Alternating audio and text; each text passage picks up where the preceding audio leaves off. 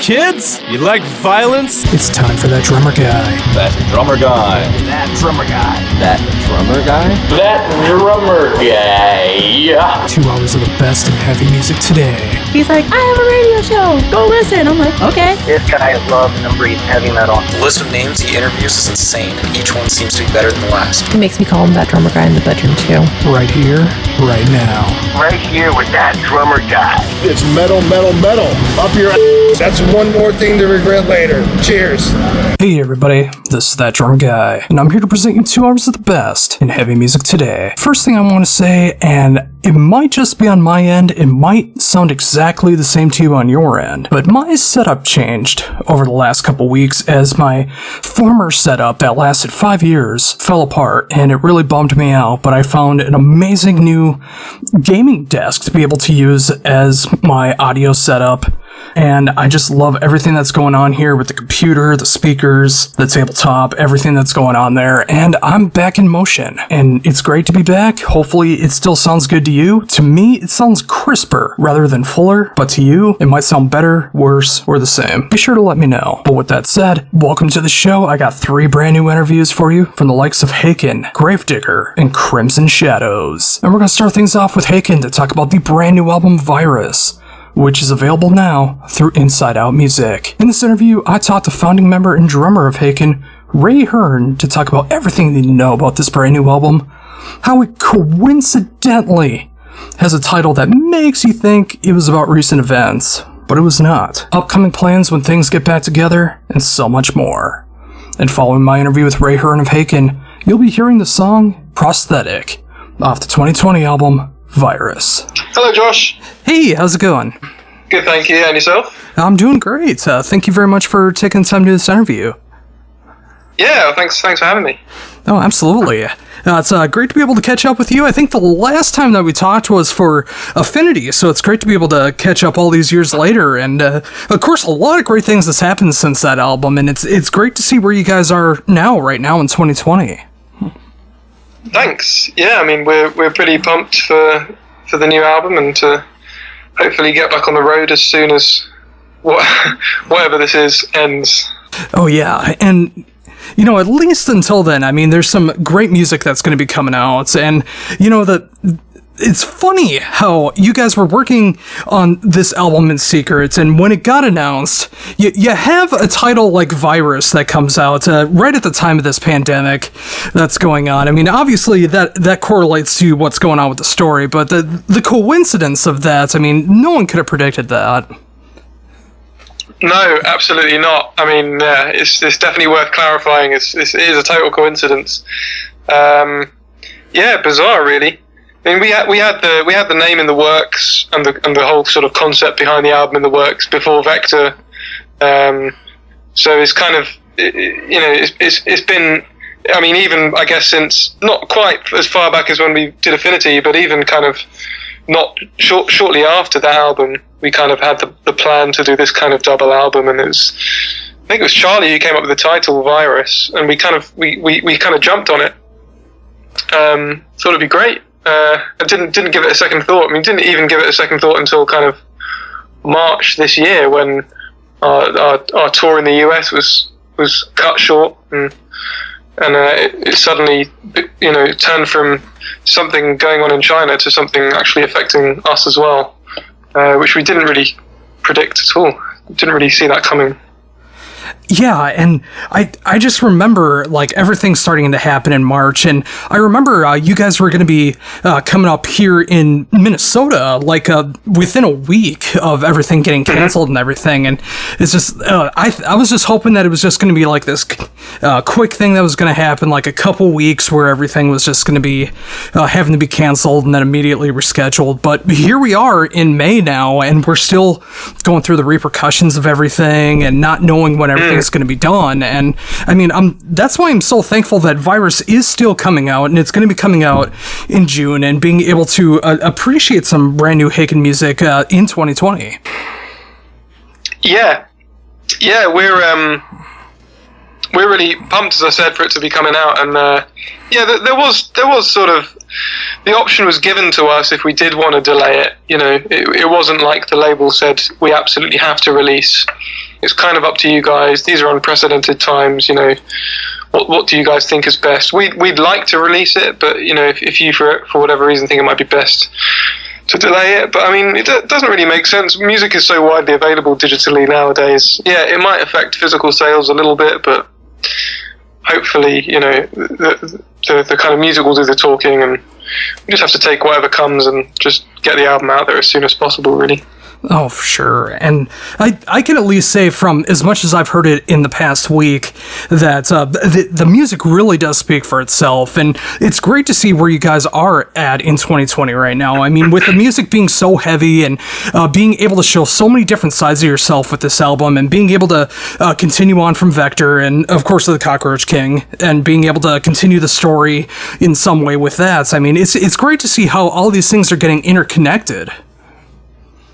Yeah, it's quite fun. I mean, again, this is it's a sort of collaborative effort for sure. We're always trying to sort of keep some kind of connection with our music, you know, past and present, always kind of running through somehow.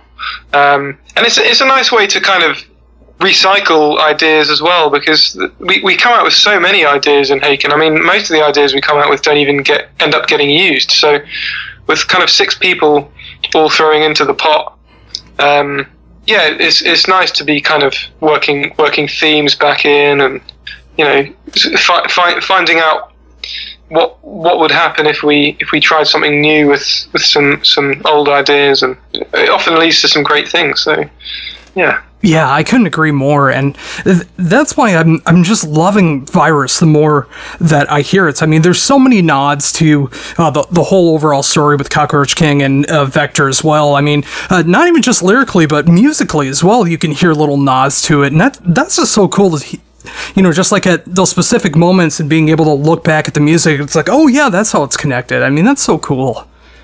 Yeah, I mean, there's connections that are, you know, little quotes that are quite obvious and in your face, and then there's ones that are so subtle. I mean, one of the other guys might have written them, and the rest of us, you know, weren't even aware that they were quoting that. You know, we kind of had a few jokes about that sort of thing in the band, like, oh, do you remember that section there? That's actually quoting this bit, and the rest of us would be like, really? Oh, okay, now I hear it, but I never even thought that before. So we're kind of almost playing tricks on each other as well as you know, the fans. Oh yeah, and just, you know, with the Vector coming out back in 2018, and now with Virus here in 2020, obviously with the ideas of making both albums work together with this story. I mean, what was that like, being able to work on both albums and knowing what direction things were going to be going in musically? It was kind of nice because I suppose it gave us a bit more, I guess, a bit more direction, a sort of better vision for what was going on. And you know, if ideas didn't necessarily pan out in Vector, then it wasn't like they weren't going to make it onto another album. We kind of knew that strong ideas we couldn't get to work on Vector would almost certainly end up, you know, working on Virus once we gave them a bit more time. And that was definitely the case with a few songs on Virus that more or less spawned from ideas, either kind of that we couldn't get onto Vector for whatever reason, either because it ended up being too long, or we just didn't have the time to really develop them. And in kind of doing that as well, it allowed us not to worry about making such long albums either, because in the past we've always tried to pack in as much music as we possibly can into, you know, whatever can fit onto a CD. But I suppose with these 2 albums, we've tried to keep things a bit more concise, because we knew they were kind of, you know, meant to go hand in hand together. But at the same time, we kind of wanted to make more concise albums anyway, because, you know, music's not all about, you know, it's I guess quality over quantity, you could say, which isn't necessarily something that your average prog listener might relate to, because, you know, prog heads are just so into long songs and often forget to actually listen to the music itself rather than looking at how long it is. But that's something we tried to step away from, I think, in recent years, is just try and think more about the song and the album as a whole, and less about going overboard with long songs. And But yeah, I mean, all of that said, I sound like a complete hypocrite because there's a song like Messiah Complex on there, which is totally over the top and very long and ridiculous. And, it's funny because, it's like with the track listing, Messiah Complex is broken up to different segments. And I think it really does work that way because I think for some kind of progressive fans that they'll be able to appreciate the segments more apart from each other. And then there's the classic prog fans that are going to be able to enjoy it as one long piece and being able to approach it that way. So I think, having it kind of together like that is a good way to go about it. Yeah, it was always meant to be one long piece, but the process of writing it just, I don't know, it ended up being quite a different experience for us than usual because we kind of had to do some different things that we're not used to doing. Certainly in terms of the structure, we used to kind of working with very familiar structures within our music, and we rarely sort of deviate from those because they kind of work for us and they work for the song. But with Messiah Complex, we kind of threw that out the window and just freed ourselves up to just kind of be a lot more through composed with the way that we wrote. And it kind of it then allowed us to kind of justify having songs within a song, which is quite a nice little thing to try. It seems to have worked pretty well. Yeah, I absolutely agree with that. And yeah, I mean, when you got some of the more I wouldn't say simpler songs, but some of the shorter songs that are going on throughout the album, and then you have a longer song like Carousel, and then you have the entirety of Messiah Complex. I mean, there's a little bit of something for every kind of Haken fan, and it's cool to see how you're able to approach all these different styles together on one album while having it fit together with everything else and being able to continue to forge forward. It's so cool. Yeah, it's not. We're always trying to keep a good musical balance whenever we write an album, and we never set out to just write in one particular way and with one particular sound. We always want to keep things as diverse as possible, but at the same time find a way to draw it all together and make sure it all has the same kind of tone to it, even if it's super heavy or really gentle. I think this album kind of just about sort of walks the tightrope there. It's kind of as eclectic and diverse as we've ever been, but it's still one cohesive album. As you say, there's definitely something for everyone in there. There really is. I mean, it's a pretty broad spectrum of music that we're working with. So yeah, I hope it is a big pleaser for the fans, for sure. Oh yeah, as a longtime fan of the band and being able to help promote you guys, like I was so excited to see that you guys were working on this album, and I just remember kept listening to Vector, and with the fact that was just about like a 45-minute album, almost 46 minutes, and I was just always hoping that sometime down the road that you guys were going to be working on some way to be able to continue what was going on with the stories, because it felt like you'd be able to continue on so much with it, and I'm glad to see that you guys were already thinking of that before Vector was even released, being able to work on both albums and continue on like that, and just showing that you guys know exactly what you're doing and being able to make sure that the band is going in the direction that you want it to go in. Yeah, definitely.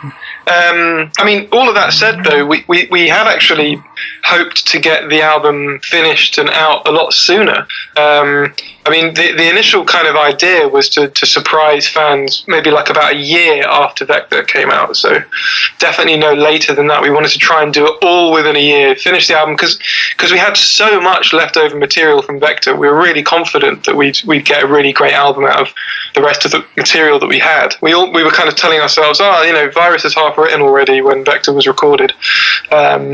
So yeah, I mean, we kind of had that in mind, but so many other things came up. Vector ended up being a very, very successful album, and we were touring it so much that it was kind of difficult to really focus on new music at the time.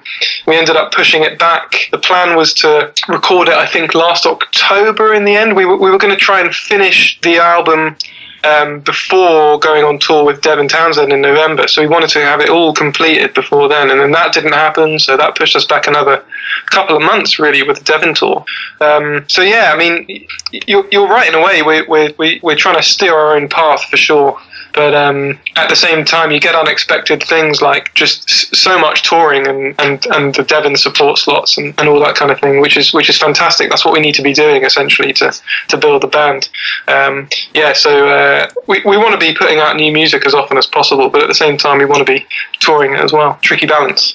Oh, exactly. And when those opportunities come up, you obviously want to be able to take them. And, just like you said, with Vector being able to get so much acclaim and so much recognition, I mean, you want to be able to go out there and be able to play these shows. And, of course, anytime that you can play with Devin Townsend and be able to get that fan base of his behind Haken as well, I mean, that's always going to be a great thing. And, with all of that, I think it actually benefits Virus because, with it being such a longer time, and of course, the times that we're in right now, we just need some good distractions. And for a lot of people like myself, just being able to check out some great music and knowing that there is Virus on the horizon for people coming out next month. And for myself, luckily, being able to check it out before others and really being able to enjoy it. But I also think on the other side of that comes with the videos for the singles as well, because of course earlier today Canary Yellow was released in video form, and that's one of the most gorgeous videos I've ever seen, and I don't know if it would have turned out that way had the album come out last year.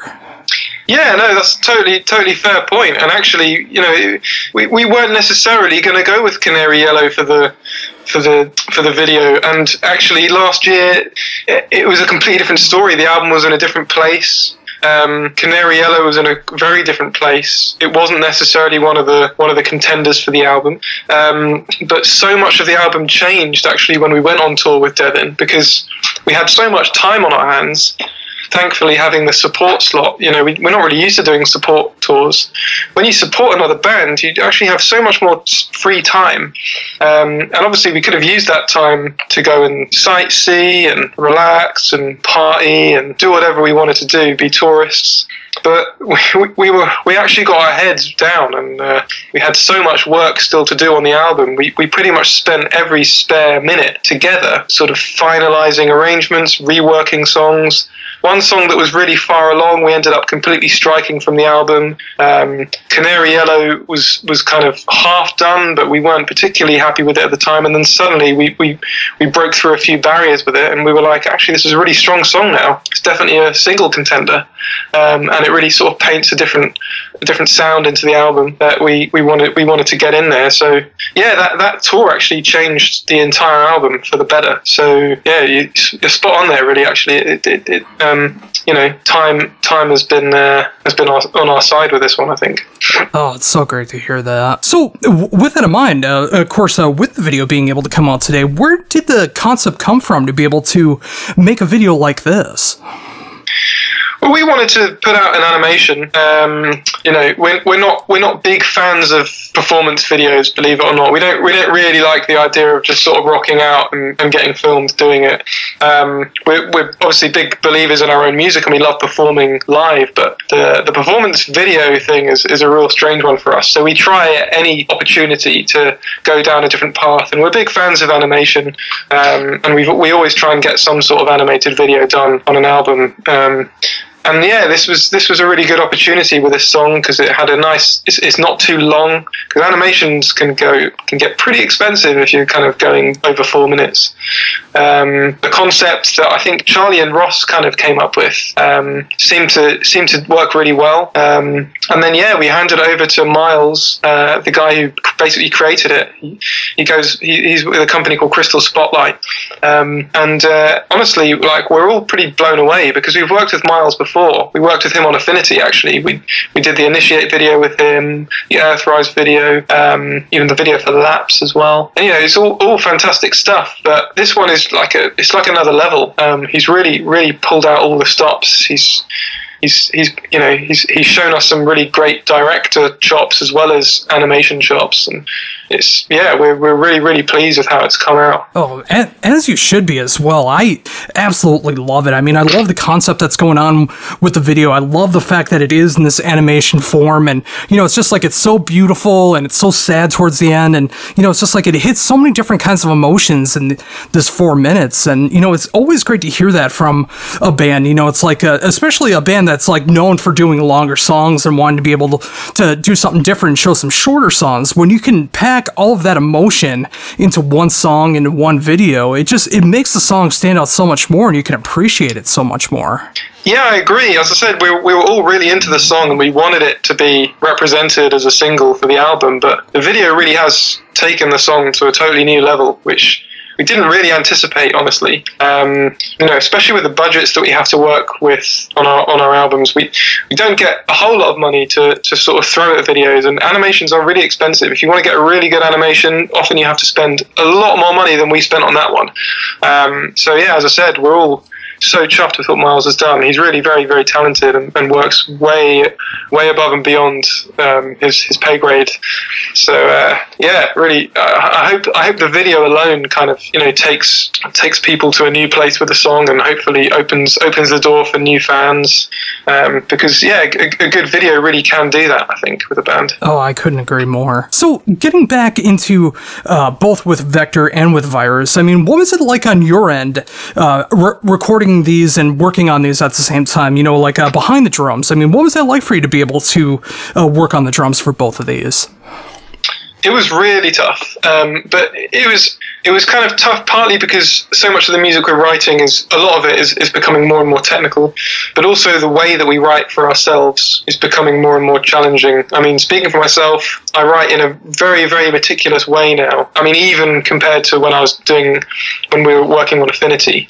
So Vector and Virus, you know, the drum parts are thought through note for note, symbol for symbol, ghost note for ghost note. I mean, it's over the top, really, but it's a very kind of very composed, almost a kind of classical approach, I guess you could say. So that to the point where I'm kind of scoring out all of my parts, learning them that way, and then reading them when I record.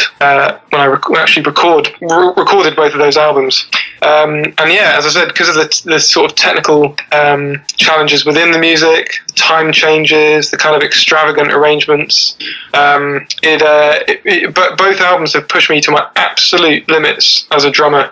Yeah, I mean, it's great when they're done, and you get a great sense of achievement and a huge sense of relief. But the recording process itself is very strenuous. The learning process, you know, practicing all of that stuff before I have to record it, is like absolutely maxing out every day with sometimes 7 or 8 hours practice. Just literally racking up the time for the sake of it, almost. You know, pretty bad practice, to be fair, but it kind of has to be cram learned when I'm trying to sort of learn an entire album that's pushing me in the space of like a few weeks. It's got pretty unhealthy at times, but I mean, I don't know if there's any other way around it for me, to be honest. I just work like that. My mind is a bit over the top. Oh, but the great thing is it does work out so very well in the final product. I mean, from the production standpoint, you know, not only doing another amazing job for you guys, and just hearing every note that you're able to pull off, and especially when it gets towards the end of Virus. I mean, when it gets into Octobius Rex, and you're going like a full-on assault towards the end of that. I mean, it's just incredible to see what you can pull off on there, and just like, I mean, whether you're doing something a little more simple or you're going insane like that, I mean, the fact that you do have everything so thought out, and you want it to be scored and readable, and being able to like show off that it is really composed. I mean, it shows a lot for your talents of what you can do. Yeah, no, you're right. I mean, if you compare sort of Canary Yellow to the Messiah Complex, two completely different songs, one very simple on the surface, one incredibly difficult and technical and all over the place on the surface. But yeah, both of them kind of have taken equal amounts of thought and time to actually consider every note that I play. Because, I mean, especially when you're playing more spacious, simple, stripped-back music, it almost becomes more important what you're playing note for note. And then, yeah, with the busy, crazy elements of Messiah Complex, you know, it's so important how precise you are with the way that you write the parts, and make sure that because there is so much going on, you want to make sure that you're with what's going on and not against what's going on. It can be a real challenge when the music is so off the wall to start with. Oh, I can absolutely imagine. But again, at least from my standpoint, I mean, I love the way that both albums have turned out. I love the fact that they work together so very well. And, you know, the fact that Virus is already picking up in great ways. I mean, between amazing videos, for this and for Prosthetic, and being able to promote the album in such a way, and with the album coming out next month, I mean, I really love to see that even with these dark times, that you guys are still going forward. You're still able to promote the band, and, you know, hopefully in time with being able to get back out there, doing the shows, being able to promote this album in the proper way, and everything just going forward. I mean, it really sounds like you guys are going in the right direction for that. Yeah, I think, in a way, I mean, it felt pretty rough having to sort of finish a tour at the halfway point, but at the same time, we had done a lot leading up to that, and if it was, you know, if we were a couple of months behind on our schedule, then the album would have had to have been completely put on hold, because we wouldn't have finished it yet. You know, we only finished it kind of just before we went on tour with Devin at the end of February. So, you know, if we were a month behind our schedule, that we probably wouldn't even be having this conversation at the moment, and we'd be kind of really sat at home twiddling our thumbs. Whereas at least, okay, we can't tour, but at least we've definitely got new music on the way, and that's a start, and that's going to hopefully build a new audience on top of our existing audience, and just sort of help pave the way for whatever touring we do end up eventually going and doing. Oh yeah, I totally see that happening, and I really hope that it does happen for you guys as well too. I mean, you know, with especially like what you said, with the touring being cut in half for the North American tour, and, you know, of course with having Virus, I mean, thankfully it was done so we are able to enjoy it. I'm able to enjoy it now, and everyone else is going to be able to pick it up in June through Inside Out Music. And this is an album that I think a lot of prog fans really need right now, and the fact that you guys have put out another absolutely stellar album from start to finish, it's really got me excited to see those live shows when they happen. It's got me excited to see what you guys are going to be doing for the next release that you guys do, and just everything going forward. Yeah, as I said, I mean, we're so excited for the album, and we just hope all of this blows over as soon as possible, so we can really start trying to play the stuff live and get it out there and tour the world, do it all over again, but just bigger and better. Oh, for sure. And, you know, I think that's an amazing note to end on. And once again, thank you very much for taking the time to be able to talk to me about everything that's going on in the world of Haken right now. And of course, Virus, which is coming out the 5th of June through Inside Out Music. I love this album. It's easily going to be one of my favorite albums of 2020 come the end of the year, when everyone does their best of lists. And I really hope that everyone goes out and picks this album out, because there's a little bit of something for every kind of prog fan out there, and I'm so glad to see an album like this come out in 2020, especially during these dark times. Yeah, well, thanks a lot, Josh. Thanks for having me, and roll on the album, roll on June.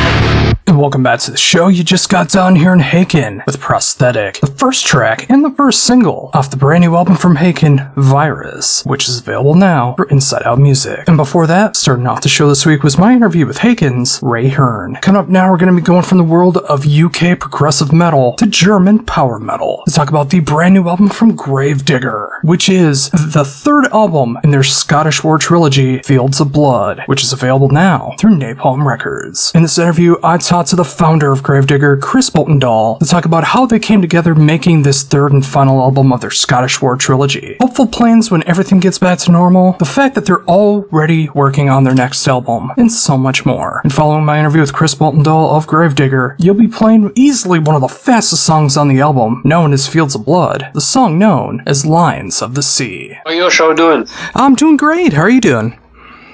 I'm fine, thank you very much. Oh, awesome. Well, it's great to be able to catch up with you again and be able to talk about some brand new music from Gravedigger. Yeah, for sure.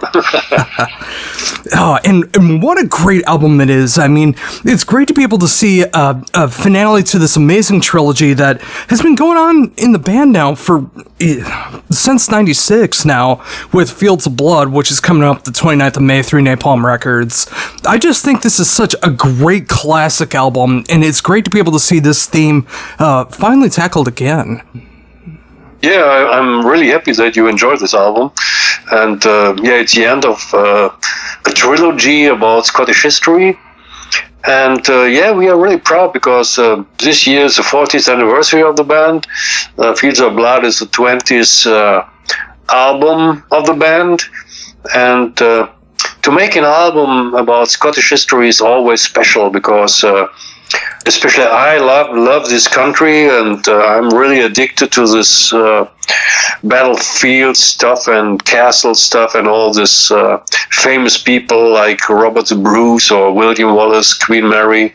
And I couldn't find a better topic for this anniversary CD, you know? Oh, yeah. And, you know, when you have two classic albums that came before it in this trilogy, I mean, this album really does just feel like it was meant to be a part of it. And, you know, both thematically, both musically. And again, you know, it's just like a great way to be able to wrap up this trilogy when it comes to Scottish history. And it's just great to be able to see that. I mean, especially considering, like you said, the 40th anniversary of the band and the band's 20th album. Yeah, for sure. What is your question? No question there. It's just that it was so great to be able to see that. But, you know, getting back into the questions there, I mean, what was it like when you knew this was coming up? I mean, what was it like to be able to start writing for this album? Oh, that was our idea when 2 years ago I was with my family in Scotland, and my boy was 12 years at this time, and I showed him all the battlefields, and we moved to the castles, and I told him the story about Scottish history, and he was really interested. And at this time, I'm noticed by myself that I'm not ready talking about this topic, that I have to tell the people a little bit more about this. And from this time on, the idea was born. I called Axel from my vacation and said, Axel, what do you think about doing another record about Scotland? He said, yes, great idea. And I started writing lyrics directly in my vacation. And it was like coming out of my soul, and it was natural to write this album. And it's some kind of magic. Have you ever been to Scotland? Unfortunately, not yet. Okay, you have to do it. If the travel restrictions are open or finished, then you have to move. One day you have to move to Scotland. It's fantastic. It's a landscape you will never forget. And to do an album about that is it's a pleasure. It's really awesome. Yeah, and I've heard so many great things about Scotland when it comes to the landscape, the nature, the history behind the country. I mean, there's so many things to enjoy about the country, and and that's why I always love when a band tackles history when it comes from different countries or different scenarios. And just thinking about it again and just being able to have another album in this style and just being able to talk about more about war, being able to cover so much ground with it. I mean, I really want to be able to check out the country one day and be able to enjoy all three of these albums at the same time. Yeah, I think so. It's a soundtrack. If you travel to Scotland, our albums could be a soundtrack for you. If you rent a car and driving to the Highlands, listening to the heart of Scotland, it could be a very good idea for you.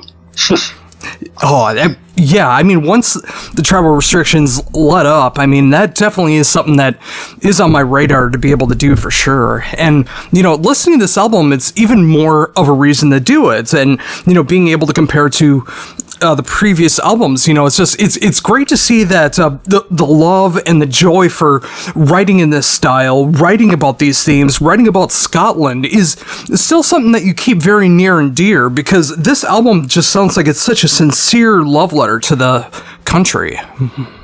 Yeah, after so many, I declare it normal albums like Return of the Reaper or The Living Dead or Healed by Metal, it was a question of time that we return to concept CDs, because it's different. If you write a normal album,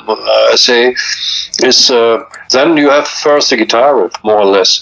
But if you start with a concept CD, you have at first a concept, then you have the lyrics, then you're thinking about, okay, this lyric, what I have to explain to the people with this kind of lyric, how can I fit it with the music?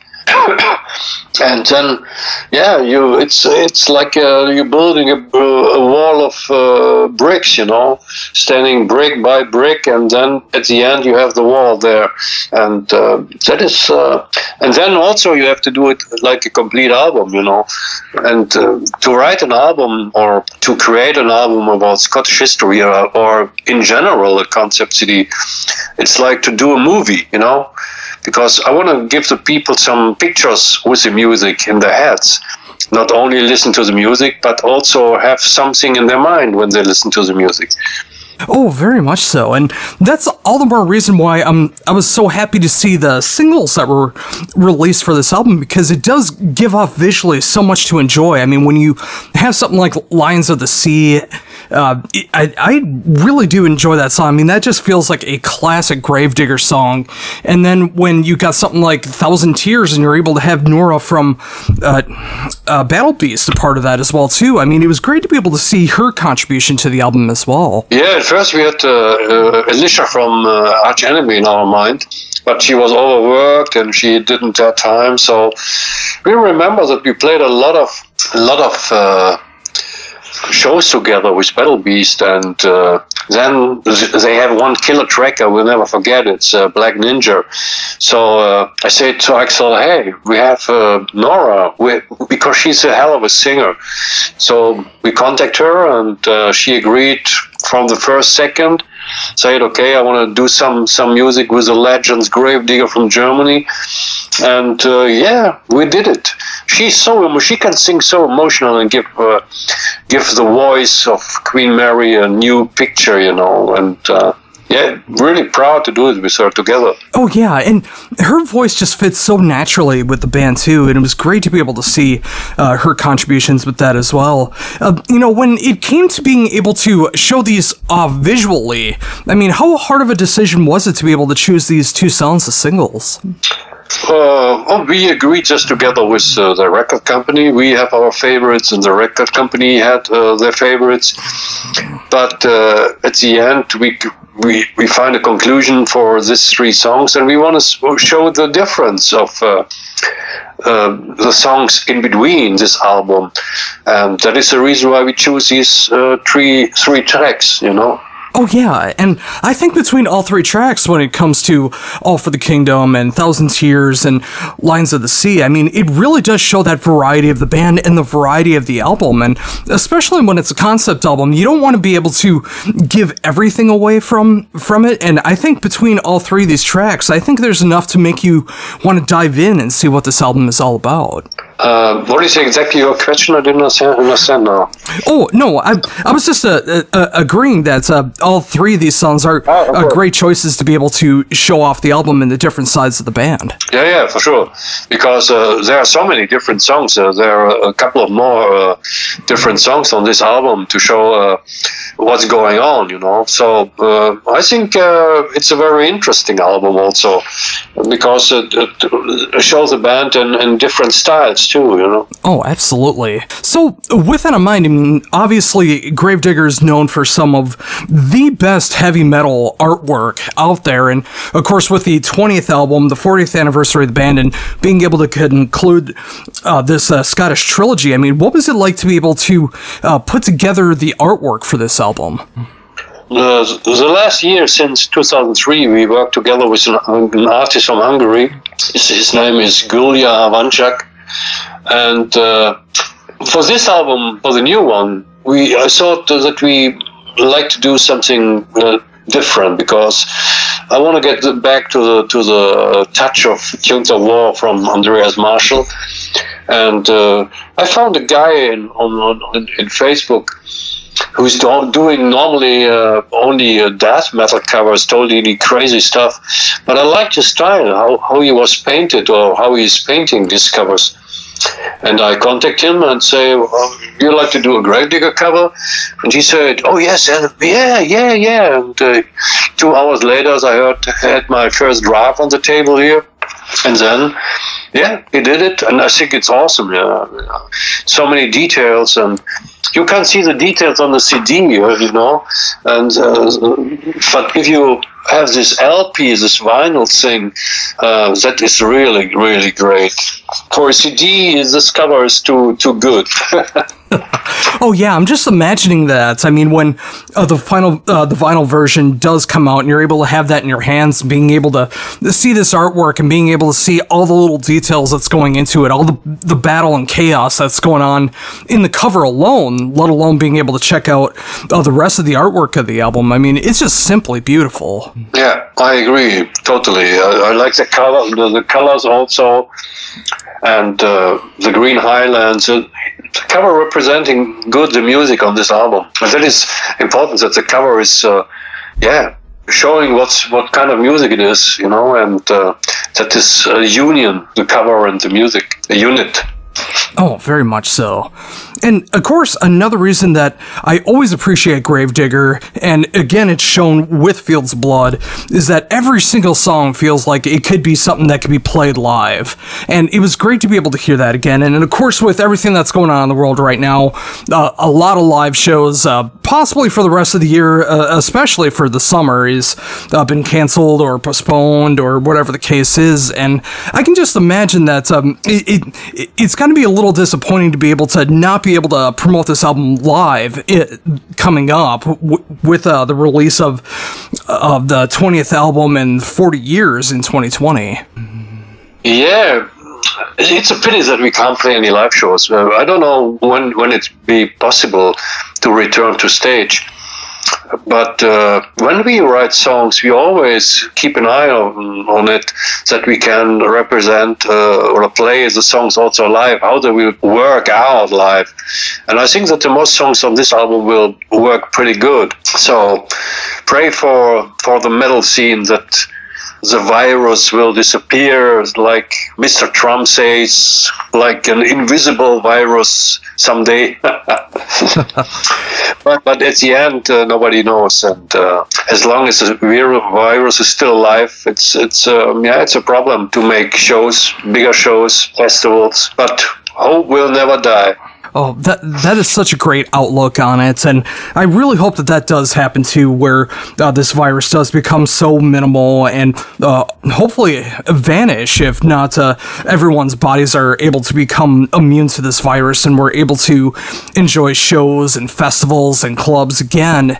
Because I am just imagining for the Gravedigger set, I'm just imagining the aesthetics that'd be going into the live set, and I just imagine how beautiful everything will look once you guys are able to get back on stage and be able to promote this album properly. Yeah, for sure, because you write music to perform the music live, not making records for nothing. But we decided that we only go back to stage if we got the freedom to do a real live show, not playing in drive-in cinemas, or streaming shows. That is, everything is boring. A real heavy metal show needs sweat and screaming people and headbanging and everything. And if you were playing in front of 300 cars, I never can imagine that will happen in a good way. So I hope that we get the freedom back next year to return to stage in a normal and practical way Gravedigger is used to. And we will put some of Feeds of Blood songs in our set list, put on the kilts again and heading to the stage. Yeah. Oh yeah, and it's funny that you do bring that up. I mean, when it comes to all these alternative ideas that people are coming up with either live stream shows or being able to go to a drive-in movie, except it's like a drive-in concert, and all these other ideas that just don't seem like it would work out well. I mean, especially for heavy metal, especially for a band like Gravedigger. I mean, that experience of being able to get as close as you can to the stage, being able to cheer and sing along with the band. I mean, you just can't get that in any other experience other than being at a normal live show. And hopefully that does happen again, because there's so many anthemic songs that are from Fields of Blood that really feel like it needs that representation. And of course, being able to actually tour behind 40 years of the band. I mean, that's such an accomplishment, and you guys deserve to be able to tour and promote the band on such a glorious occasion. Yeah, if you can't promote an album, it's a shame, And but on the other side, we don't have another chance, The only thing is that we can promote it through the internet. Thanks God, it's a good thing now, the internet, and bringing the people to our music. And then hope that next year everything goes the normal way, Oh, very nice. By the way, if we can't play any shows until next year, we will do definitely another record. And I was wondering about that too. I mean, especially within the last few years, being able to see the amount of amazing work that's been going on throughout. I mean, especially since Healed by Metal. I mean, being able to see the workload that's going into the band, and if unfortunately it does have to wait till 2021, I just imagine that there's so much great music that you have going on and that can be released in that time. Yeah, for sure. Because our creativity won't die, the virus can't kill creativity. And I think that we start next month thinking about new songs, and we found a new concept for the next album already. So, life goes on beside the virus, and we have a lot of ideas, Axel and I, and we will start definitely. We don't hang around and yelling what happened. Oh, we can't play any live show because of the virus. So we give a shit on it and doing what we can do best, writing songs, and perhaps we can perform them in the future. Oh, and that's just got me so excited that the band is already thinking that far ahead and having a concept for the next album. I mean, I'm very excited to see where things go, because it really does feel like with every subsequent Gravedigger album, you guys are able to push yourselves either in production or songwriting or the overall feel of the band. It just continues to get better and better with each release. That is our target. We don't want to step back, and that is the reason why we really take care of our own music, and we like to improve from album to album, and we think a lot of our music. We have a lot of creativity, and also we like to give the best quality to the fans, and that's the reason why we make it like a master plan when we do a new record. Oh, that's such a smart way to do it too. I mean, going back earlier in the conversation, I mean, whether you're writing a standard Gravedigger album and being able to tackle like darker themes, especially on the last few albums, like with The Living Dead and with Healed by Metal, or being able to write a full-on concept album, like being able to finish off the Scottish War trilogy here. I mean, I always love the different approaches that you take with it, and you make the album like a master plan, like you said, being able to, really give it your all, making sure that you're writing the best songs possible, that fans are going to enjoy it, and that the band is going to enjoy writing and playing those songs as well. Yeah, what is exactly your question now? I'm just continuing on with those thoughts. I just really do appreciate that so much time and effort goes into writing every single album, rather than just writing an album, then releasing it, writing an album, then releasing it. I mean, there's a lot of time and effort that goes into every single album to make sure it's the best that it can, and I fully appreciate that you do that with every album. Yeah, for sure. There's a lot of hard blood in this kind of music, and also in the concept, and we're working more or less on every album 6, 7, 8 months, and yet you have to listen on this album, or in every album. That is we spend a lot of time, a lot of blood and sweat in writing our music, creating good songs for the people outside, and for us, it's really, really important that people can listen to that. Nowadays, music is such kind of fast food, and also with Spotify, people listen and say, "Oh, I don't like." When I was a young kid, metal, or especially music, was culture.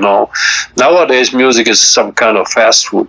Oh, absolutely. I see it turning into that every single day, and so many musicians are just worried about having one good single off an album instead of making sure that the whole album is great, and that's all the more reason why I'm so happy to see that you guys wrote a full-on concept album, because I enjoy listening to albums from start to finish. I love being able to hear the first track and how it gets to the last track, and being able to see everything that goes in between and see where the band is at that particular time. And with every Gravedigger album, there's so many great, fun, catchy songs, a lot of the dark themes that go into it as well, but every time that I put on a full Gravedigger album, I know I'm going to enjoy it from start to finish.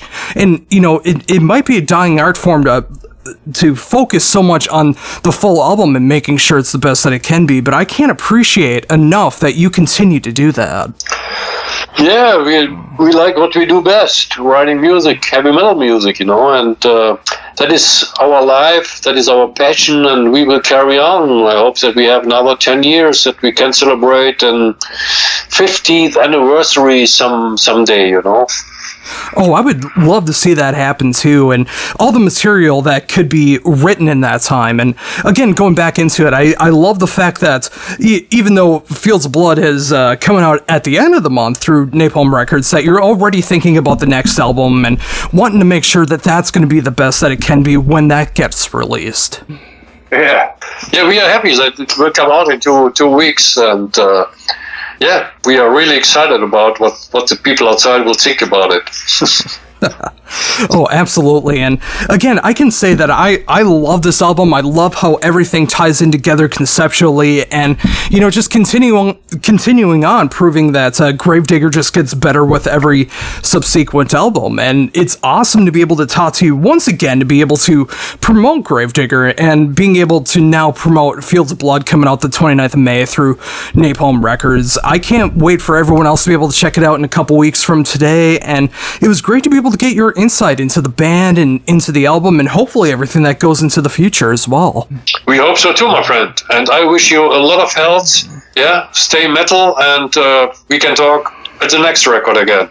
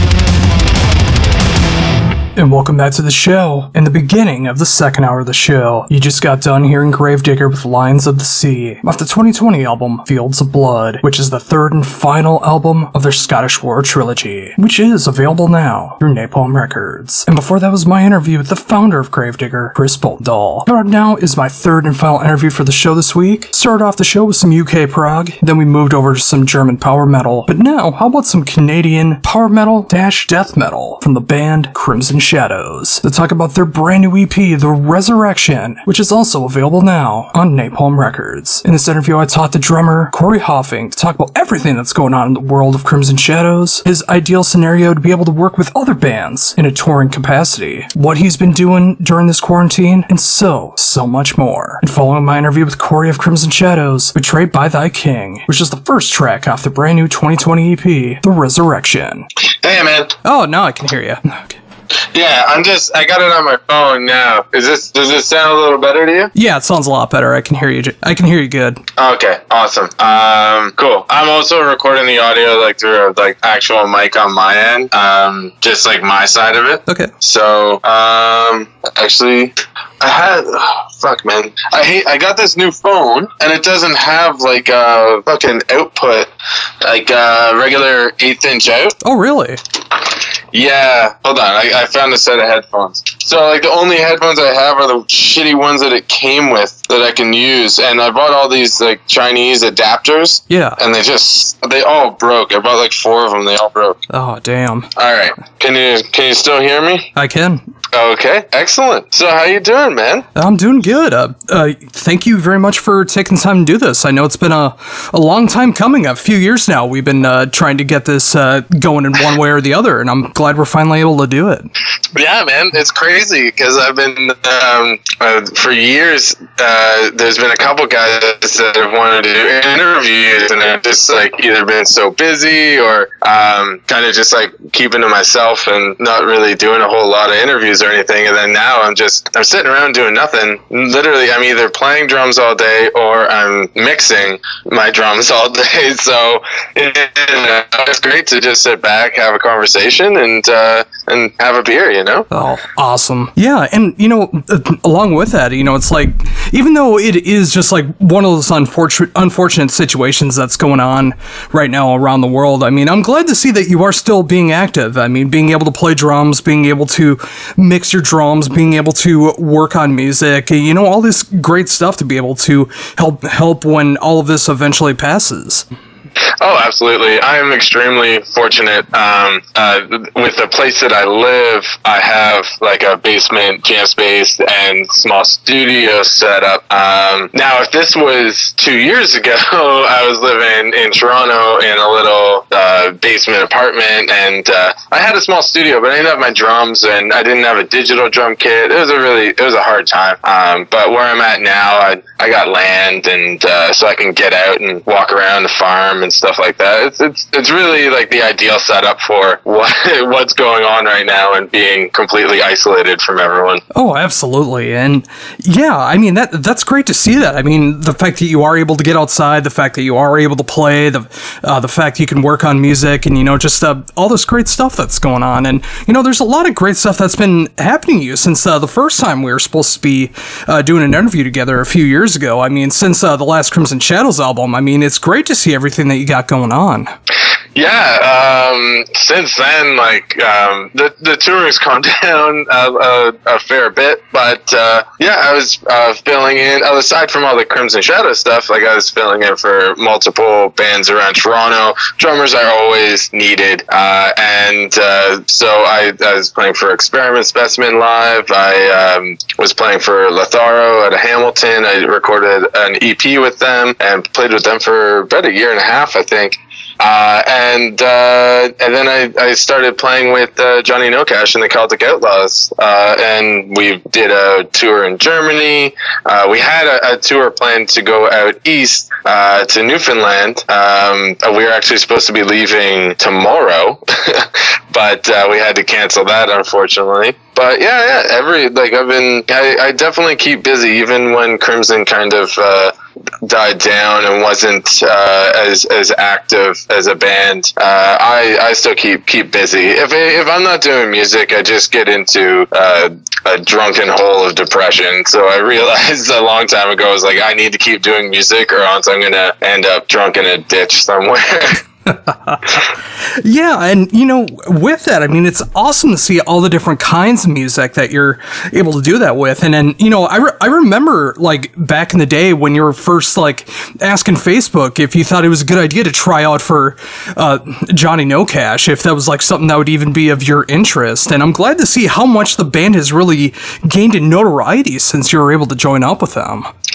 Yeah, like it's a weird subgenre that we've kind of undertaken, because it's not metal, it's not country, but we call it death country, and we have a huge fan base of super supportive metalheads in Toronto and like across Canada, through the States and Germany and Europe. Like, we get orders from all over the place. We just got pockets of these, like, amazing fans around the world now. And it is really awesome to see people kind of embracing, like, realistically, it's for metalheads trying to write country music, and it's just what you get. I never know what Johnny's going to come up with when he brings a song to us, but we just kind of make it the best it can be. And I always try to make it as heavy as possible, but that's my influence of things. But yeah, it's been great, and the metal community's super accepting of it, the punk community, and even like more mainstream music fans are really digging it. So it's cool to be a part of a project that isn't just solely focused in metal, Oh yeah, and that really has to help with the creativity and inspiration too. I mean, obviously metal is such a great genre to play when you're a drummer, because you get to show off so many different sides of your personality when it comes to that. I mean, being able to show off double bass, blast, amazing fills, different kinds of cymbals, all that great stuff. But when you're able to not focus on metal for a bit, and you're able to do something that's, kind of metal adjacent, but not really, and you're able to just like being able to show off a different side of yourself. I mean, it's really cool to see like all the influence that is really coming through with Johnny No Cash, and just being able to just play something else and being able to have fun with that. Yeah, absolutely. Honestly, when I first started playing drums, it was only probably about 6 months, maybe a year before we started Crimson Shadows, and that was just me dicking around on the kit. So when we started, I was like, okay, I have to get really good really quickly, and like I have to play at 200 BPM like now. So drumming's always kind of been I don't want to say a struggle, but something I've always had to work at to keep up with, just because we're playing fast music. Like back then, at least, like 210 was fast. Nowadays, there's guys going 340. I watched a video, I think it was Bleak Flesh, of a song at 340. I'm like, this is just getting ridiculous. But for me, insane. Like, I'm just, he's absolutely nuts. So I'm not even going to try to compare myself to that. But it's always been something that I've always had to work for. It's never come easy, and it's really nice to be able to sit back and, like, before a Johnny No Cash and a Celtic Outlaws show, I can have a couple beers before we go on stage, feel loose, and like just have a lot of fun up there. And that's something like with Crimson or any metal band that I play for, I just take I guess I take my playing a lot more seriously, and I want every hit to be as bang on as possible. And if I have those couple beers before and I'm not as tight, like, I easily blame it on that. But with Johnny No Cash, it's just something that it's just we're up there having fun, and we just want people to have fun with us. You know, it's not like it's not as serious of from a musical standpoint of, you know, like if you like playing metal, if your blast beats aren't fucking perfect, somebody's gonna fucking notice, you know, in the audience, compared to us. Like, we're just up there having fun, we're rocking beers, and we're there to bring the party, you know. But also at the same time, we spend a lot of time rehearsing and a lot of time like honing our crafts to make sure that it's not a complete mess on stage, even though we might be a little too intoxicated to be up there, you know. But it's a fun time anyways, and I love what we're doing.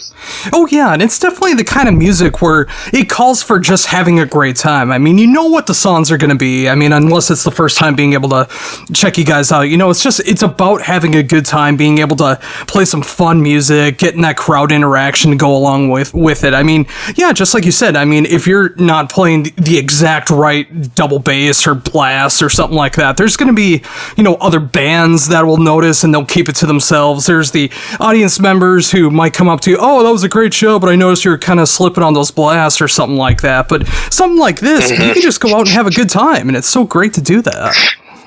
Yeah, and trust me, man, I make tons of mistakes. We all do, but we just smile and laugh our way through it. Like, we don't like get pissed off about it or anything like that. And I think that alone brings the crowd closer. And those little mistakes that you make and everything, it makes you human. Like we're not perfect by any means. We're just a bunch of guys writing songs and playing them for you, you know. So we like to have that like very intimate interaction with our audience as well. Like, we party with our fans afterwards, beforehand, whatever. Like, you know, we don't think that we're any bigger, right? So that those small little mistakes and everything, if you're gonna get all pissed off about it, and then, you know, just stay home, you know. Like, other than that, like, we're just there to have fun, just like everyone else, you know. It's really something special to be a part of right now, and a part of my life too. Even though I'm surrounded by metal, and that's like my true love. Actually, speaking of, we opened before this whole thing went down. I think it was in the fall. We opened for Beyond Creation. So that goes to show, and we did well too. Surprisingly, we were like, all right, when we got the offer, we were like, I don't know how this is going to go, because it's all death metal, like tech death across the line, and then us, like, just in the middle of the lineup.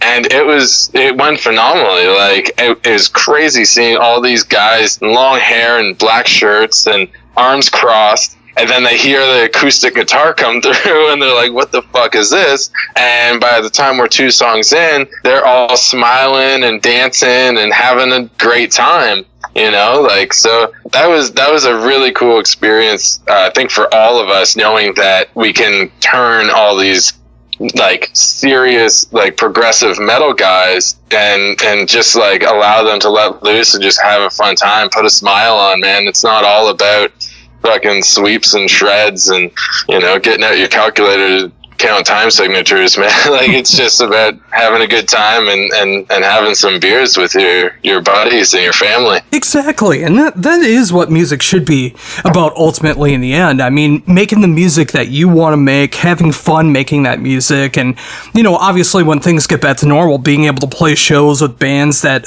you enjoy, or being able to make new friendship with bands that you haven't heard of yet, or local bands, international bands, whatever the case is. But, you know, just going out there and playing the music that you care about, no matter what the genre is. Oh, absolutely, man. Absolutely. Couldn't agree more. You know, like, there's, like, I listen to, like, right now anyways, like, today, a new Black Dahlia Murder, new Aborted came out, so I'm, like, all into the death metal. But, like, a lot of days, even, like, I do listen to a lot of, like, this amazing outlaw country artist, Sarah Shook and the Disarmers, and another, like, kind of folk punk group called the Bridge City Sinners. And I'm starting to take a lot more influence from a lot of different genres and bands that I connect with as I get older as well. It's not just death metal all the time anymore. But you gotta kind of expand your mind a little bit. When you're young, you kind of just get focused, and that's all you care about. But as you get older and grow up, you kind of need different bands for different occasions and different feelings and different moods you may be in, Oh, very much so. And, again, I'm glad to see that you are like that as well, too. And, it goes back to what I was saying before. I mean, when you're able to do something like Johnny No Cash, and then when you start working on new Crimson Shadows music, I mean, it's great to be able to have, like, that rejuvenation because you get to go back and play something that you do enjoy, which is metal, but it's, you just don't have to be metal-centric 24/7. You're able to show off the different sides of you. That way, when you do get back into some metal, it's even more fun to play now. Oh, absolutely. I will say that it is quite difficult because Crimson did have such a long break there where we got into the groove after, or like even before our Kings Among Men release in 2014. It was around 2012 we started touring more, and then 2013 we kind of got in the groove of just rehearsing before a tour. So we just get together 2 weeks before and bang out 5 or 6 rehearsals, and then we're on tour. And then we get home, and once the next tour was coming up, we'd start rehearsing again for it, and kind of just that touring band mentality. So it wasn't like a weekly or bi-weekly thing. And then once 2015, I believe we toured with Unleash the Archers, and once that tour was over, our vocalist Jimmy left the band. And so we weren't used to rehearsing. We started writing, which was fantastic, but I just wasn't playing as much, especially not with the band. So when I started playing with Johnny No Cash, I was jamming, I was playing, but when we were Crimson was gearing up to do some shows, I had some serious work to do because I was off the kit for playing metal anyways for maybe a month or two at a time. So it takes a lot of work to get back into it when you're not playing it constantly. And especially more, not right now, but more recently in my recent years, my work schedule has just been absolutely crazy. So the only time I really take out of working is for band rehearsals. So I've had to kind of set aside time, even if the band's not coming over, to hop on my kit and play some blast beats and all that to kick myself into shape. I love this time off right now because I'm playing almost every day, and I have warm up and I'm pushing my BPMs, and I have set schedules I do once I hop on my kit, and it feels amazing. I love it. Oh yeah, and that's another positive to look at with everything that is going on right now. The fact that you are able to work so much on the drums, and the fact that you are able to go from working on the pads to being on the kits, and being able to raise those BPMs, being able to rebuild that endurance and the speed, and being able to just get back to where you are and being able to push yourself further. And this is a once in a lifetime thing where you're going to have this kind of opportunity where the entire world kind of shuts down and you do have this unexpected free time, and the fact that you are taking so much advantage of it is a great thing.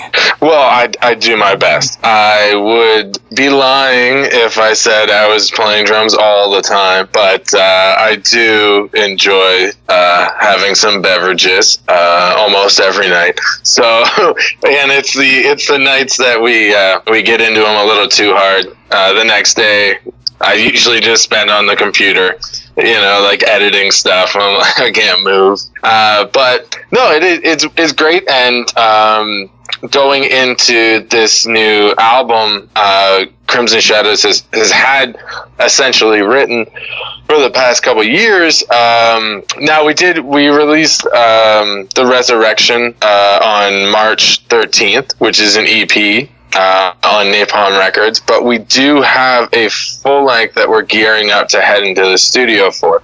So this time I've spent doing all the pre-production tracks, which I've tried to do over the past year or so. But my work schedule, like I work like 50 to 70 hours a week sometimes, and it just gets really difficult to focus on actually laying down proper tracks. Like I'll play over the songs and everything and kind of work out my parts, but actually laying things down and getting it edited it's a lot of work.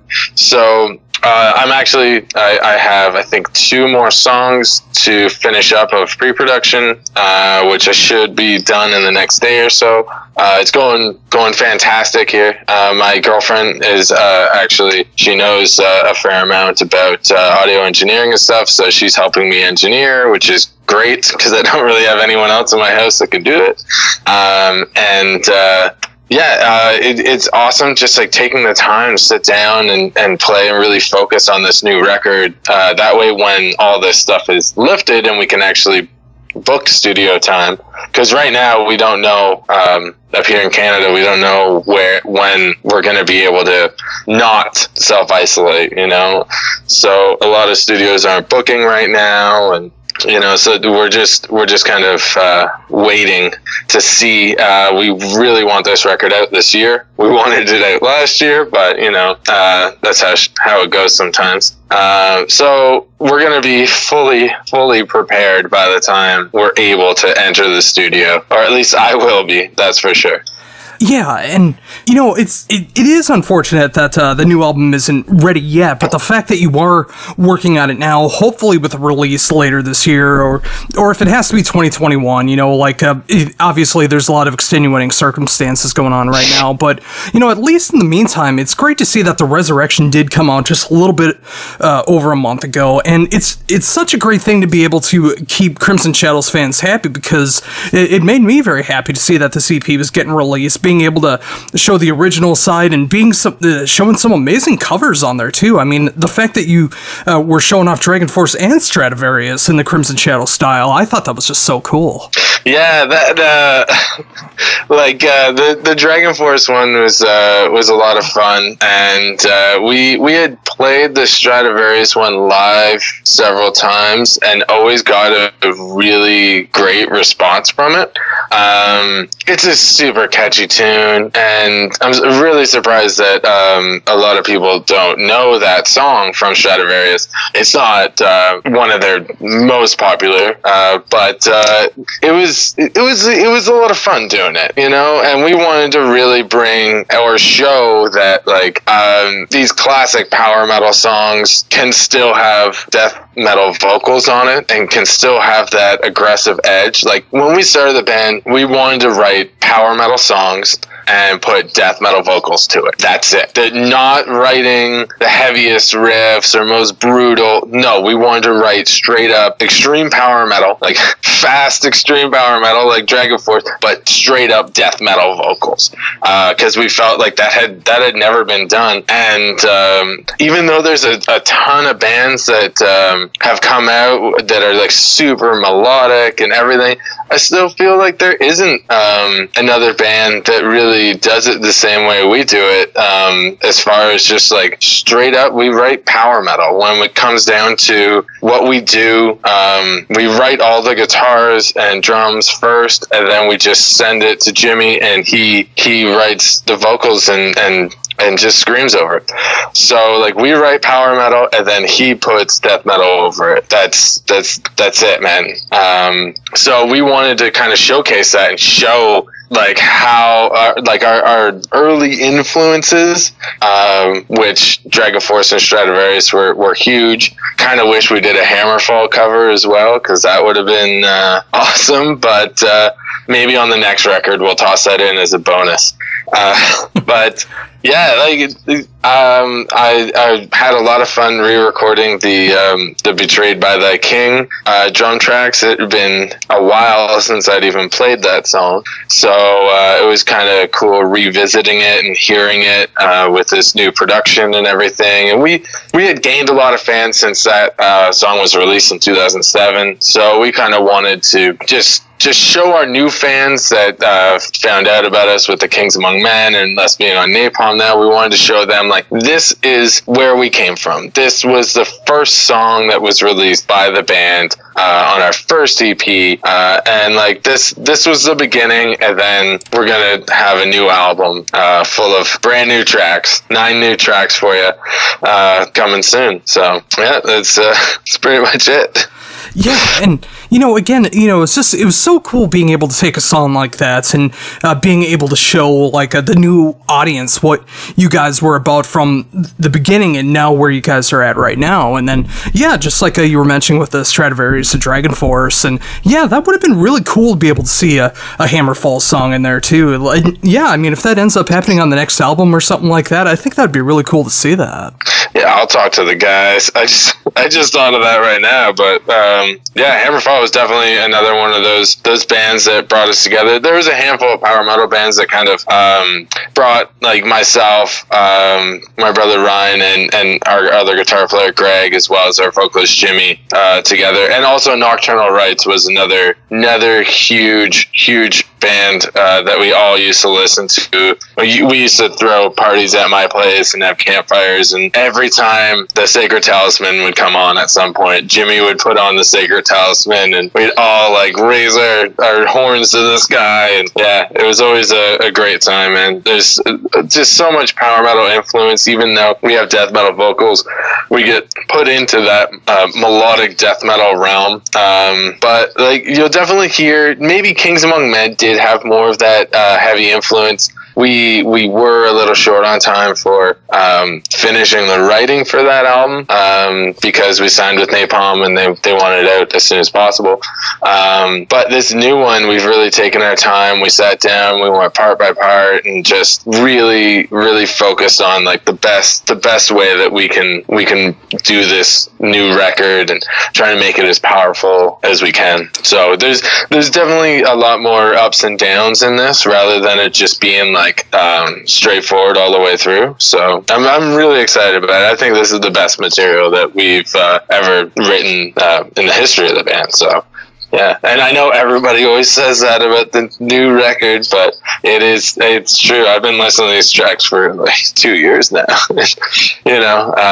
so I'm really excited about it. And I believe you when you say that too. Like, I can just imagine that this is some of the best material that you guys have done to date. I mean, especially with all the time that's been going on since the last full release, and you were able to have so much time being able to work on these songs. And it's just, I just imagine that's going to be some of the best material that you guys have to date. And just thinking about that, those stories of being able to sit around a campfire, being able to listen to some great power metal and stuff, I think that would be such a cool music video if you guys do that for the next album. I think that could be really great, being able to do something around a campfire and then being able to make a music video around that.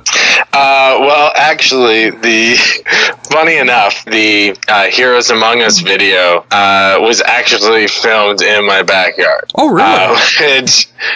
Which like for the whole video, there isn't a huge campfire going, but there is like a fire pit in the middle, and we did have a fire going, and that's where we filmed the music video.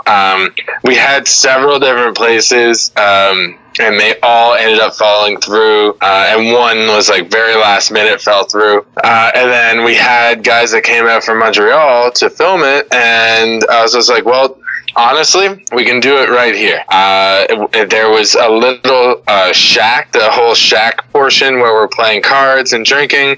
We were actually drinking beer as well. Like, we went through a 2-4 of PBR, I think, so we were a little drunk by the time we finished that. But there's a little shack in the farm behind my house, so we went back there and we literally threw that video together day of, because we didn't really have another option. We were paying these guys to come out and film a video, and we were like, what can we do? So I had a generator, and we just like went out to the back, and then we just kind of threw it together, and it ended up turning out pretty all right, I think. So You know, they did a great job. Wow, I didn't realize I was in your backyard. I thought that you guys rented out some land to be able to do that or something. I mean, the fact that it was literally that's just so awesome. Yeah, man, I live in the country, man.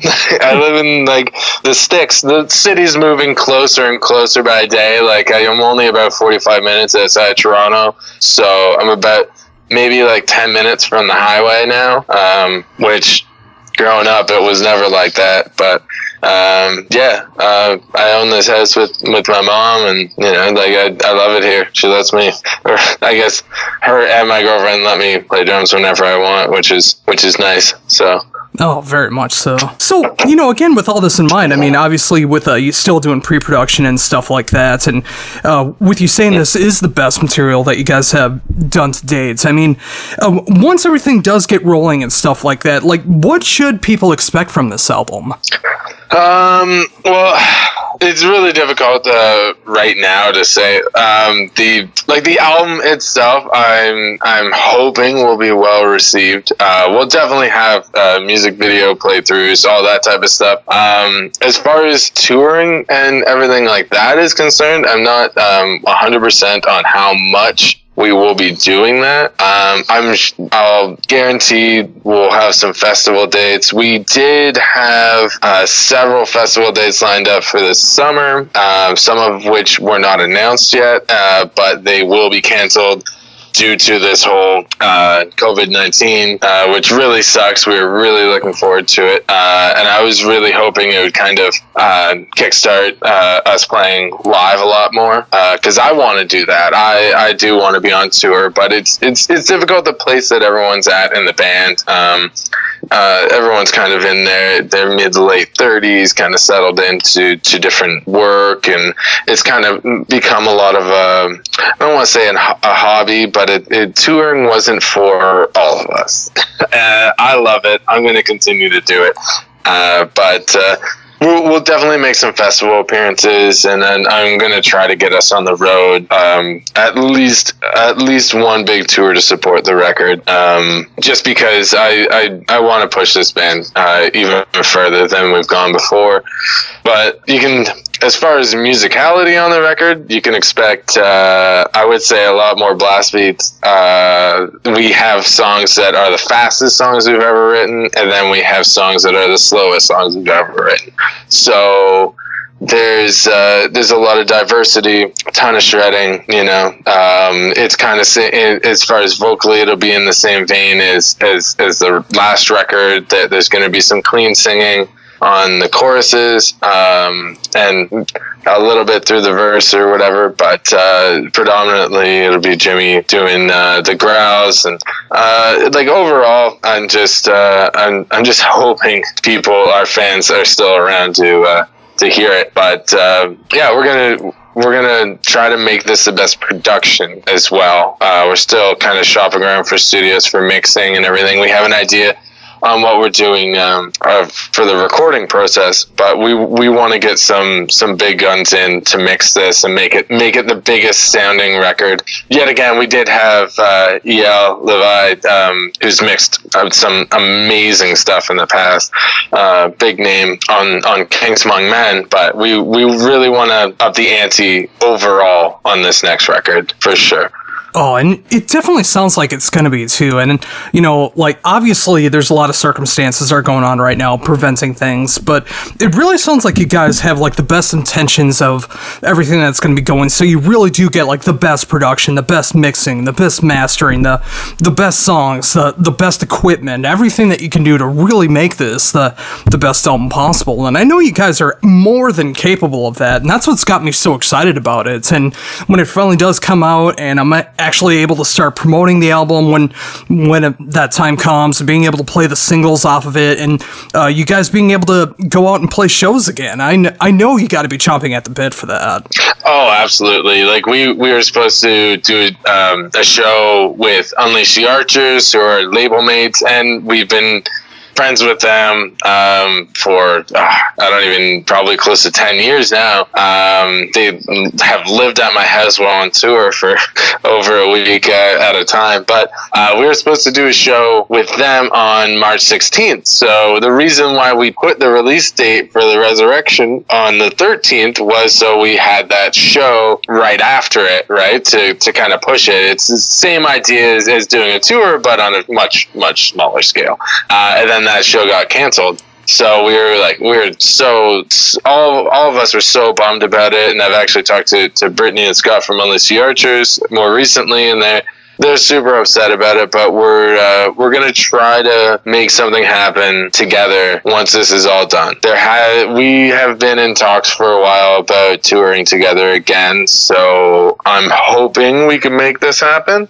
It's gonna depend a lot on their booking agent and all that, but I'm really hoping that we can get on the road with those guys because they're just phenomenal people and like some of our best friends and an absolutely amazing band. So but it really sucked that show because it was going to be a big one for them. Headlining the Opera House in Toronto is that's a really big step in their career. So we're all really bummed about that, but we're all gonna come back stronger out of this, I feel, and I think not only mentally stronger but physically and musically stronger after all this is all said and done.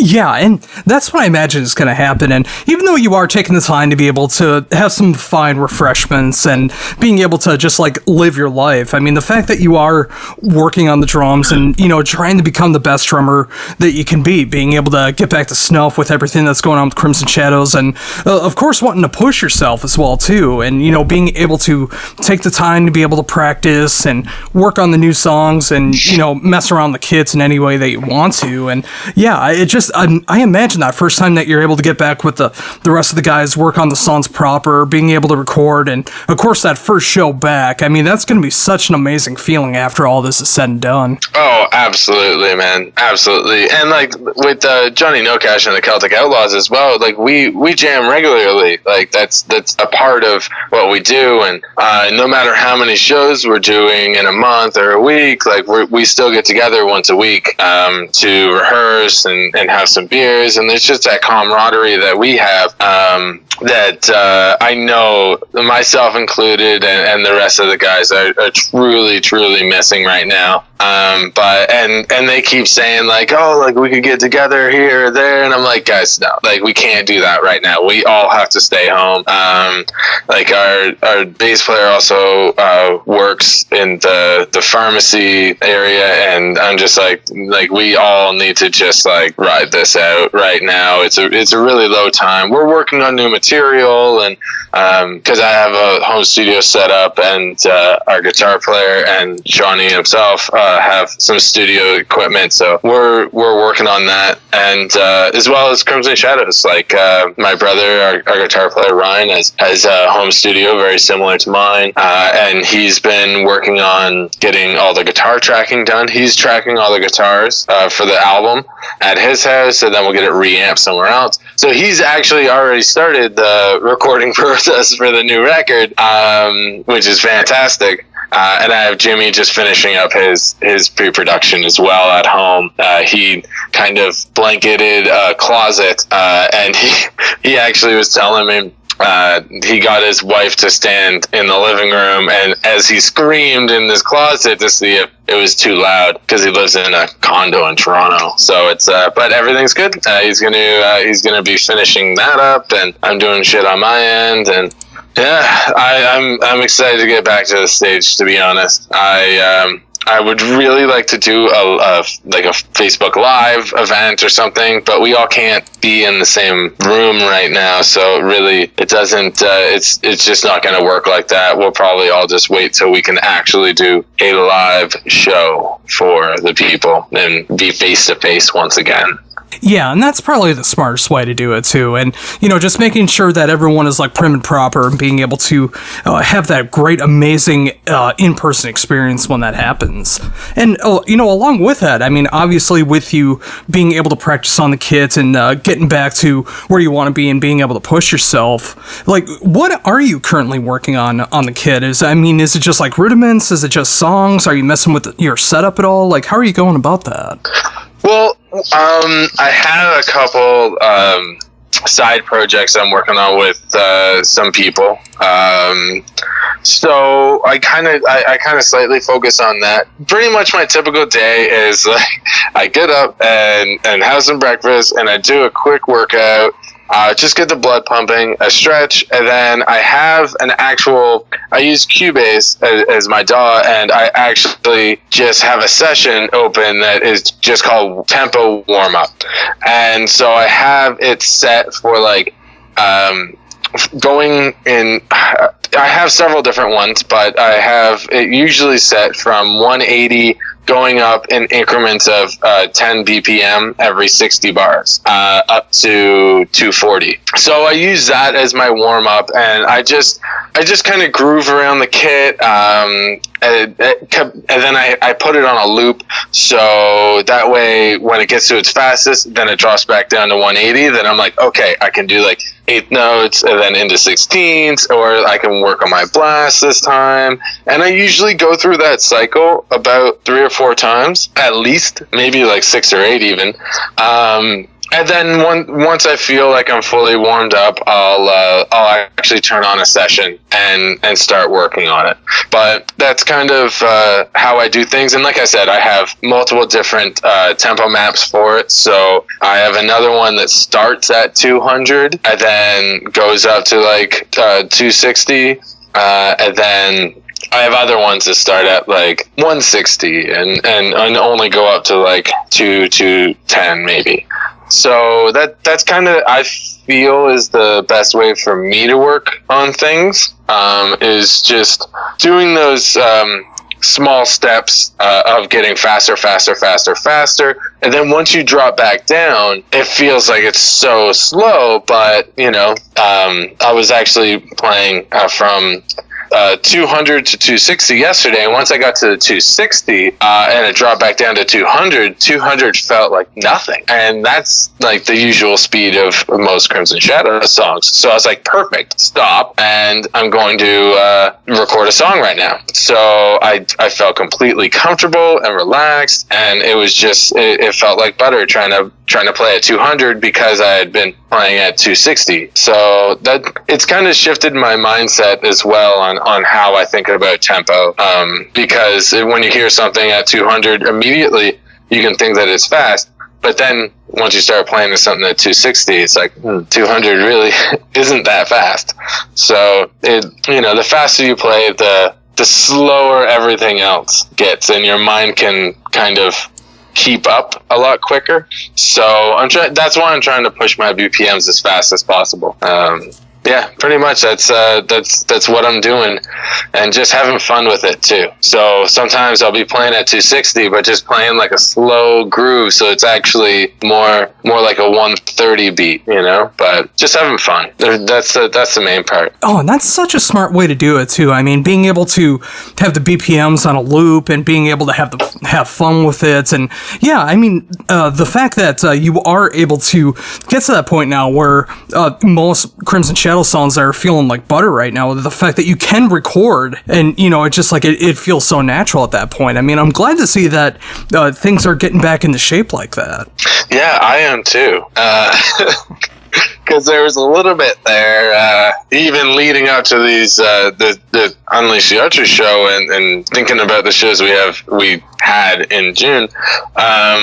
I was a little worried stepping on the stage, because I can nail it in the basement, just be perfect when we're jamming, but once you get onto that stage, nerves hit, maybe you're not as hydrated as you should be, or you don't have as much caffeine in your system as you did in rehearsal, and Those one-off shows just are really painful. I really prefer a full tour because once you get 3 shows in, you get into this groove of things, and every night just gets better and better. But I'm really happy to be progressing my BPMs, and even if Crimson Shadows isn't touring, once bands start actually touring again, I'm really hoping that I can use some of my contacts and friends and everyone. So if someone needs a session drummer on the road, I can hop in there and do it, which is a big reason why I want to get my BPMs up past like 260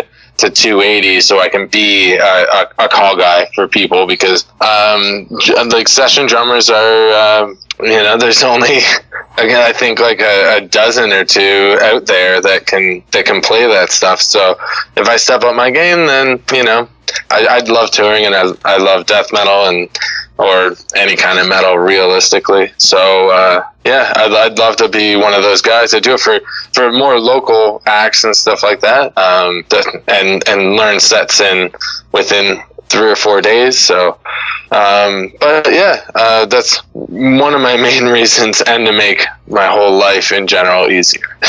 Oh, totally. And, again, I love that mindset that you have right there. I mean, being able to work with so many different kinds of musicians, being able to play any type of music that you want to be able to do, and, being on call like that, and, being able to learn the song so quickly to be able to go out and play shows, because there's so many things that can happen to bands. And just like you said, there's only like maybe 24 tops that are like those on-call drummers that can just like go out and play things that are at 260, 280, maybe even 300, to be able to just like go out and tour and make sure that everything's going to sound the best that it possibly can. And if you can do that, I mean, especially for the amazing bands that are in your local area, and just being able to support them the best that you can, I mean, I love the fact that you have that in mind. Oh yeah, well, I'll be honest, like a friend of a good friend of mine who I've toured with before, his band has been bugging me, himself and the guitar player have been bugging me for years about getting my shit together and getting my BPMs up and learning the heel toe and everything like that. I need to learn heel toe because they are constantly in need of drummer and other musicians and stuff like that for small gigs or touring or like all kinds of stuff. So that kind of has pushed me a little more, and just having the time. Like honestly, I never had the time to do it, so I never thought it was even going to be possible. I only have the time to focus on the small things that I have, which is Johnny No Cash Got the Outlaws and Crimson Shadows, and I also play drums for my girlfriend's project, Maya Gomez, and which is like that's a whole other interview altogether. But that's like kind of emotional pop rock and roll type stuff, which is like is a whole other experience that's a ton of fun to play. But yeah, and so I only had time to really focus on those projects. So now having time to focus on myself, I think is the biggest thing. Focus on what I want to do and focus on where I want to be as a musician, not just on the projects and what they are focused on, but on what I want to achieve as a musician. I think that's the best thing for myself to come out of this time right now that I'm just kind of alone in my house. I don't think I've drove a car in 2 weeks, and I used to drive every single day. So it's kind of cool. I'm digging it. Oh, totally. And, yeah, again, I keep saying it, but it's so true. I mean, I love the fact that you are working so much on yourself to be able to improve yourself as a musician. That way, when everything does come out of this, I mean, you're able to work on Crimson Shadows, you're able to work on various other projects, the fact that you can hopefully become that kind of on-call drummer, being able to fill in for tours, tours or local shows or whatever the case is, and just being able to work on that and just doing what's going to make you happy in the end of it. Because, especially right now when you're putting all of your energy into being able to do this, and, obviously with making sure that you still have sanity behind it, but the fact that you are working on yourself like this and, hopefully seeing the other side of this, being able to be a better musician. I mean, if it's not now, then when? Well, exactly. That's what I thought. And on it, like right now, the Canadian government at least is saying that they will they're giving like $2,000 every 4 months or every 4 weeks. Sorry, to people who are out of work because of this. And I'm technically a freelance in AV, like. So I've been out of work for over a month now. And they said they'll give up to 4 months. So I'm thinking of just riding out that 4 months and just working on my chops and getting them up and doing whatever I can. Even if my work calls me back, I'll be like, hey, I'm good. I'll sit at home, make half as much money, but it'll be fine. It'll be all right. And I'll get to just play drums every day. Why not? And hopefully in the end I'll be able to like have a life that I'm actually happy with. Because happiness is for me is playing drums, drinking beer, and spending time with my lady and my dog. So that's what happiness truly is over in these parts. Oh, I love it. And, I think there's no better way to end this interview than with that. I mean, knowing what makes you happy, being able to push yourself, being able to continue with that happiness, and just being able to live the life that you want to live. And it sounds like you are heading in that direction to be able to make that more, being able to do that with your entire life. And it's just so awesome to see that. And, again, with everything, thank you so much once again for being able to take the time to do this. I mean, I know it's been a long time coming for us to finally be able to do this interview, and I'm so thankful we were able to make the time to do this, to promote everything you got going on, from Johnny No Cash to Crimson Shadows to everything to look forward to in the future, what may with that, and everything that you got going on in your world right now. It was just amazing to get that insight, and it was just awesome to be able to talk to you. Oh, thank you very much, man. It's awesome talking to you as well. I'm really super happy that we got to do this today, and now I'm a couple beers deep, ready for a couple more. Oh, I love it. And yeah, I mean, this was an absolutely great time to be able to do this, and just seeing how happy you are, being able to work on yourself as a musician, being able to do all these great things for when all of this is over and you're able to get back out there and fully do everything that you love. And you got me so excited for everything that you got coming up, and yeah, I can't wait to promote everything that you got coming up when it eventually happens. Awesome, man.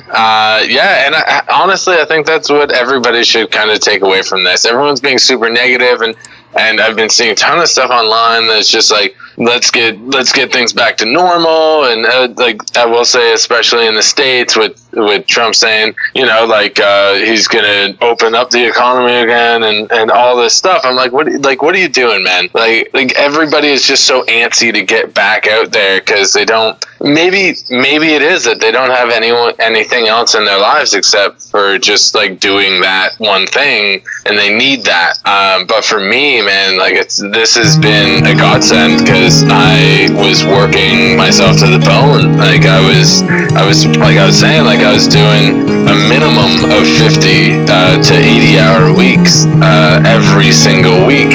Sometimes I would come home and my girlfriend would be in bed, and I'd wake up before she woke up, and that happened for days on end, if not weeks.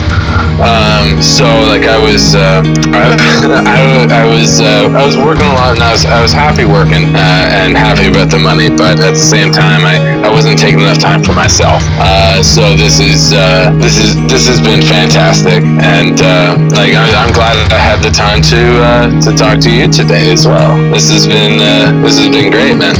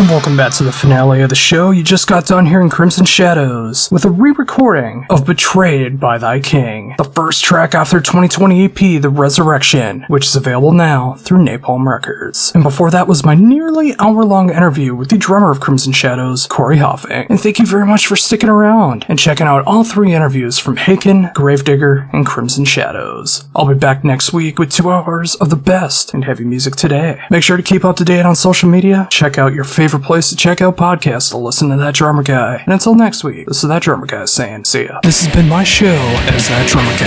Tune in next week for another 2 hours of the best in heavy music today. Check out the show on Apple Podcasts, Castbox, Google Podcasts, Podcast Addict, Spreaker, Spotify, and TuneIn. For music submission, interview submission, or any other information for That Drummer Guy, email That Drummer Guy at thatonedrummerguy@gmail.com or thatdrummerguypr@gmail.com. Make sure to follow That Drummer Guy on social media, Facebook, Twitter, Instagram, YouTube, and of course, thatdrummerguy.com for all your Drummer Guy needs. Intro and outro music is provided by Cloudkicker. Support Cloudkicker at cloudkickermusic.bandcamp.com. That Drummer Guy is a creation of Josh Rockquist. Any other use of That Drummer Guy without consent is prohibited. All rights reserved. Until next time. Hang in there, stay positive. It's worth the fight.